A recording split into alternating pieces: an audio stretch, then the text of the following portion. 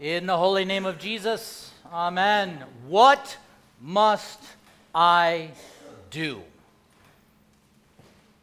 That's the question that we heard today. That's the question you face every day, isn't it? What must I do to get ahead in life? What must I do to have my kids listen to me and want to interact with me? What must I do to make my finances better, to make the dollar go stronger with all of this crazy inflation? What must I do to become healthier? What must I do? It's a question that you and I face every day, and whether or not you really want to admit it, on some level, it's a question you ask concerning everything. Every little nook and cranny of life. It's because we're all worried about life. We're all worried where we are at in life. We're all worried about the future. We're all worried about our social status, amongst others, because we see how the world works. If you want to get ahead in life, this is what you got to do. If you want to have something happen in your life, go to the Google, go to the YouTube, and it will tell you what you must do. We heard today from the Scriptures, what must I do to inherit eternal life? Do you realize the majority of Christians today talk about the fact that we're saved by what we do? We're saved by our works? Well, this person died, but they were a pretty good person. They lived a good life. They lived for the life of others, but they died. They weren't perfect. The problem with this question from a lawyer is it's not what must I do, but this lawyer says, what must I do to inherit eternal life? An inheritance is not something you work toward. An inheritance is something that is given to you. You can't do anything for an inheritance. I didn't do anything for my father's broken down lawnmower that he left to me when he died. It was simply given to me. Somebody else in an inheritance is doing the work when it comes to receiving it. All you do is show up for the reading of the last will and testament. But we still ask, what must I do? These parables are a wonderful example of how the kingdom of God works. And most everybody in the church and even outside of the church knows the parable of the Good Samaritan. I had a flat tire on 6:30, and a Good Samaritan pulled over and changed the tire for me. The life rescue helicopter in Fort Wayne, Indiana, was called the Samaritan. You'd see it plastered on the side as it flew out to go take care of somebody by bringing them back to the hospital. We have taken this parable today and simply said in the church, well, you just need to take care of each other. You need to be the Good Samaritan. That's what you have to do. But the problem is that I don't care about everyone. I don't care all the time about you. And you at times don't care about me and your neighbor. Why? Because I'm only in this thing called life for myself. And you're the same way. Just admit it. We live out this life with the idea of what must I do in order for me to be happy, to be entertained, to have some sort of gadget or gizmo make me happier in life. What must I do to avoid my neighbor? What must I do to avoid showing mercy and compassion to my neighbor? What must I do to present like I'm a pretty good, loving, merciful Christian when in my heart of hearts I'm not? This parable and all of the parables are not about you and what you have to do.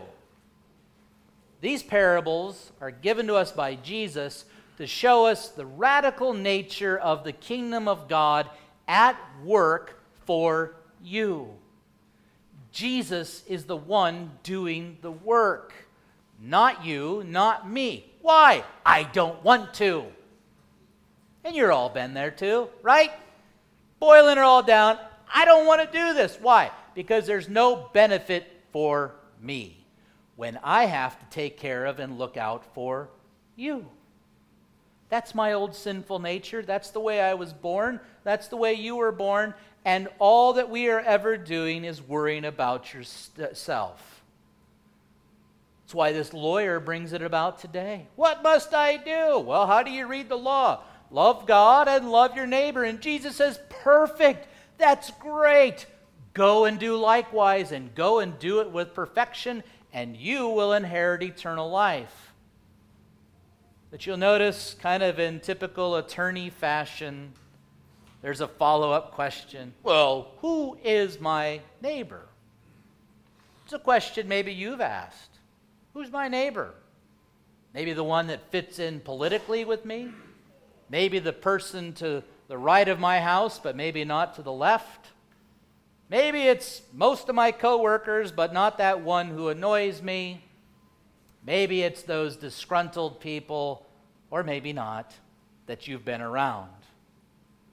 Jesus gives us this parable today, and he says there was a man who had fallen among thieves on the road from Jerusalem to Jericho. I've been on that road. It's really not much wider than to hold a tour bus. I've never been more scared in my life, looking at this dirt road going down to Jericho, thinking that we were going to fall over the side of the road. It's a dangerous road. It's got a lot of cracks and crevices. It's got a lot of areas where if you were going to surprise somebody by robbing them, beating them up, it would have no problem for you to do that. This man finds himself half dead in a ditch, stripped naked of all that he had, and he's left with nothing. He's left to die. What's he going to do? What must he do? Think of it that way. He can't do anything. Why this example? If you want to find yourself in this parable today, it's not the Good Samaritan. You're the one who has been beaten, stripped, and robbed by the world and by yourself and by myself. When we think just about ourselves and what we're trying to do and what we're trying to gain about life, we're not doing ourselves any favors. And added on top of that, the world does the same thing to you. The world beats us down, strips us naked, robs us of what true life is all about. And in the middle of all of that, what are you going to do? What are you going to do when your sins seem too nasty that people are going to be afraid to come near you or come close to you? What would they do if they knew of your sins? Would they leave? Would they judge? What do you do with the sins of others? What must this man do? He can't do anything. And the reality is what he really should do is just embrace it. I can't help myself in this. I need others to help me. In your sins, in my selfishness, in all of the pain and unmercifulness that I have caused for others, I must embrace it. I must acknowledge it and open it up to the world, not so that they can judge, but so that I can confess. And I'm not the only one that's fallen prey to myself or to the world. You have as well. We've done these things on our own. We've had these things done to us to where we are left to die on the path of life. Some of you have seen it. Some of you maybe not so much. But in the end, we're still asking that question, what must I do? The world has beaten me down. I've been abused, left for dead. I've got to do something. You cannot pull yourself out of this ditch. called sin. Whether it's been done to you or whether it's something you have done. If all of Christianity is about what must I do in order to be forgiven and loved by God, we are sunk. This is why the law of God is given to us. The law tells you and me, you don't want to do this, you do not love God, you do not love your neighbor. And there's one of two ways that you can embrace that. One is to simply say, you can't tell me what's right or wrong. You can't tell me how to live my life. You can't tell me to do anything with my life. And by the way, I'm not even going to let the Scriptures talk to me about what is right or wrong. Or you can respond to the law by simply saying, yes, I confess that this is what I have done. I've confessed that this is what I've done in rejecting God and rejecting my neighbor. What must you do? You must die. You must die. Great, Pastor. Is this some sort of weird cult now where we're going to be on the news later today? No, you must die to yourself. I'm my own worst enemy, and you are the same with yourself. And the only thing that we can do by God's law and His Holy Spirit is to stamp down our old sinful nature and die to ourselves. Paul puts it this way, those who are Christ's have crucified the flesh with its passions and desires. As a Christian, it is now no longer you who live, but Christ who lives in you. You are not your own. It's not about you and your decisions, your whatever in life. I know. That's so terribly unpopular. It goes so terribly against the grain because everything in the world is about you living your best life today and now. But yet there are those who are not even in the church that will readily admit that the world is dark, it is dying, it is evil. I watched part of a hard rock concert the other night on YouTube. I know, now I'm just a little bit lower in your eyes. The singer went out to speak to a 12-year-old girl who was brought by her parents, and he was so amazed that this girl was brought to this concert. And he told everybody in the concert that this was a wonderful thing because by the gift of music, we are one. We are one here tonight with the music and with all the crowd. And you know what he said? Why they're all one? Because he readily admitted that the world is dark and painful and sorrowful and crazy. He's not a good churchgoer, but he sees it just like you and me. And by the way, did you notice, maybe in that little side story, what was going on? It was a community. It was a group of quote-unquote believers who were all together there, yes, even for a hard rock concert, because they found community and unity in the music. What's going on here today? We don't find community and unity simply because we're broken in a dark and dying world and we've got nice music. We find unity and community here today because of what Jesus has done for you. He has taken the darkness. He has taken the pain and the sorrow, even the things that you have caused to yourself and to your neighbor, and He has assumed these things onto Himself. Yes, He takes away sin, but it's not like He puts it in a garbage bag and throws it into the dumpster. He who knew no sin became sin for you. He absorbs all of the pain, sorrow, darkness, and death into Himself, and He puts it to death Himself so that you could live. Anyone who loves their life, he says, will lose it, while anyone who hates their life in this world will keep it for eternal life. Boy, that's kind of hard, Pastor. Absolutely. You are not your own now in your baptism. You have been crucified, buried, and resurrected with the Lord Jesus Christ. You have been given his name that is above all names. And as we go about this life, what must I do? Die. Die to your sins daily. Confess your sins. You have been put to death in holy baptism, confessing, I am dead. There is nothing that I can do to revive myself. I am a victim of evil. I shouldn't have gone and done things that I said or done, and others have found me, including myself, and beaten me down. Here I am. This community, the community with all the flaws and scars and everything else, does not gather around the Lord Jesus Christ to tell you and go and be a good Samaritan.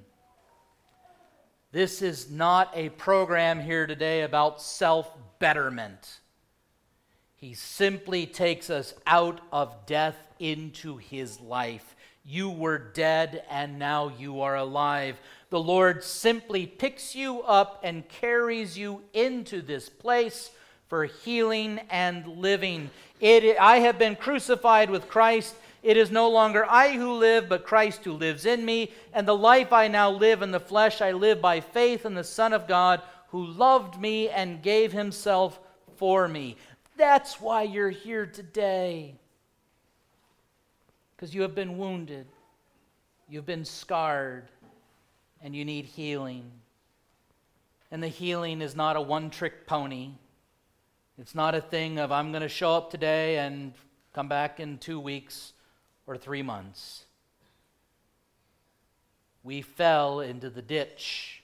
We keep falling into the ditch called the world. But I think it's important to notice one thing. The Good Samaritan, the rescuer in the parable today, doesn't even ask questions. Hey, bud, how'd you get into this mess? What happened? He doesn't ask that. Doesn't ask that whatsoever. The half-dead man doesn't give an explanation. Well, I was coming around here and they attacked me, and next thing you know, I'm unconscious and now I'm waking up. We're not even told that they speak to one another. The Good Samaritan, the Lord Jesus Christ, simply goes into the ditch and lifts this man. He lifts you and me and brings him along to be healed and brought back to everlasting life. Not only that, he foots the medical bill. Jesus lived and died and goes down into the depths of the grave to rescue you and me, even though we face death. And he brings us up into his life and resurrection through his own resurrection. And that is yours here and now, today, and every day. Life is rough. It's dark. It's painful. It's deadly. But the Good Samaritan, the unsuspecting one, the Lord Jesus Christ, continues to walk the path of life with you. And when you stray, he continues looking and pursuing you, searching the half-dead people who are in need of healing. And he will return to heal those perfectly on the last day. But even then and now, he leaves you this place. This is the inn.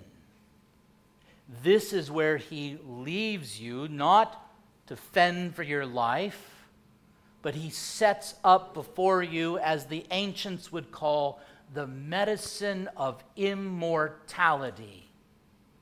The word of God spoken into your ears, the washing and regeneration of baptism, and the feasting on his body and blood for the forgiveness and strengthening of your faith.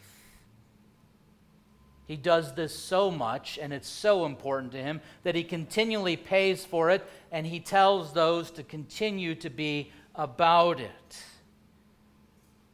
And he will return to you week in and week out, day by day, to make sure those wounds are cleansed and bandaged. By going back to your baptism, dying to yourself, and rising with him. Look around and rejoice in this community today. You're not a member or a number. You're family. And several of you, most of you, have been broken, battered, and beaten by yourself and by the world. But you today are inheritors of eternal life, now and eternally. Look around, rejoice with the fellow rescued who have been brought from death to life. So what must I do? The sermon's about ready to end. Yay! What must I do, Pastor? How do I take this today and apply it to my life? Die. Die to yourself. Rise with Christ. Heal by his wounds. He has carved you on the palms of his hands. If we are not healing, if we're not dying, you're doing it wrong. And by the way, some wounds take longer to heal than others. But Christ heals them all as your good Samaritan. He himself bore our sins in his body on the tree, that we might die to sin and live to righteousness. By his wounds you have been healed. You receive the inheritance of everlasting life. To Christ alone be the glory forever and ever. Amen.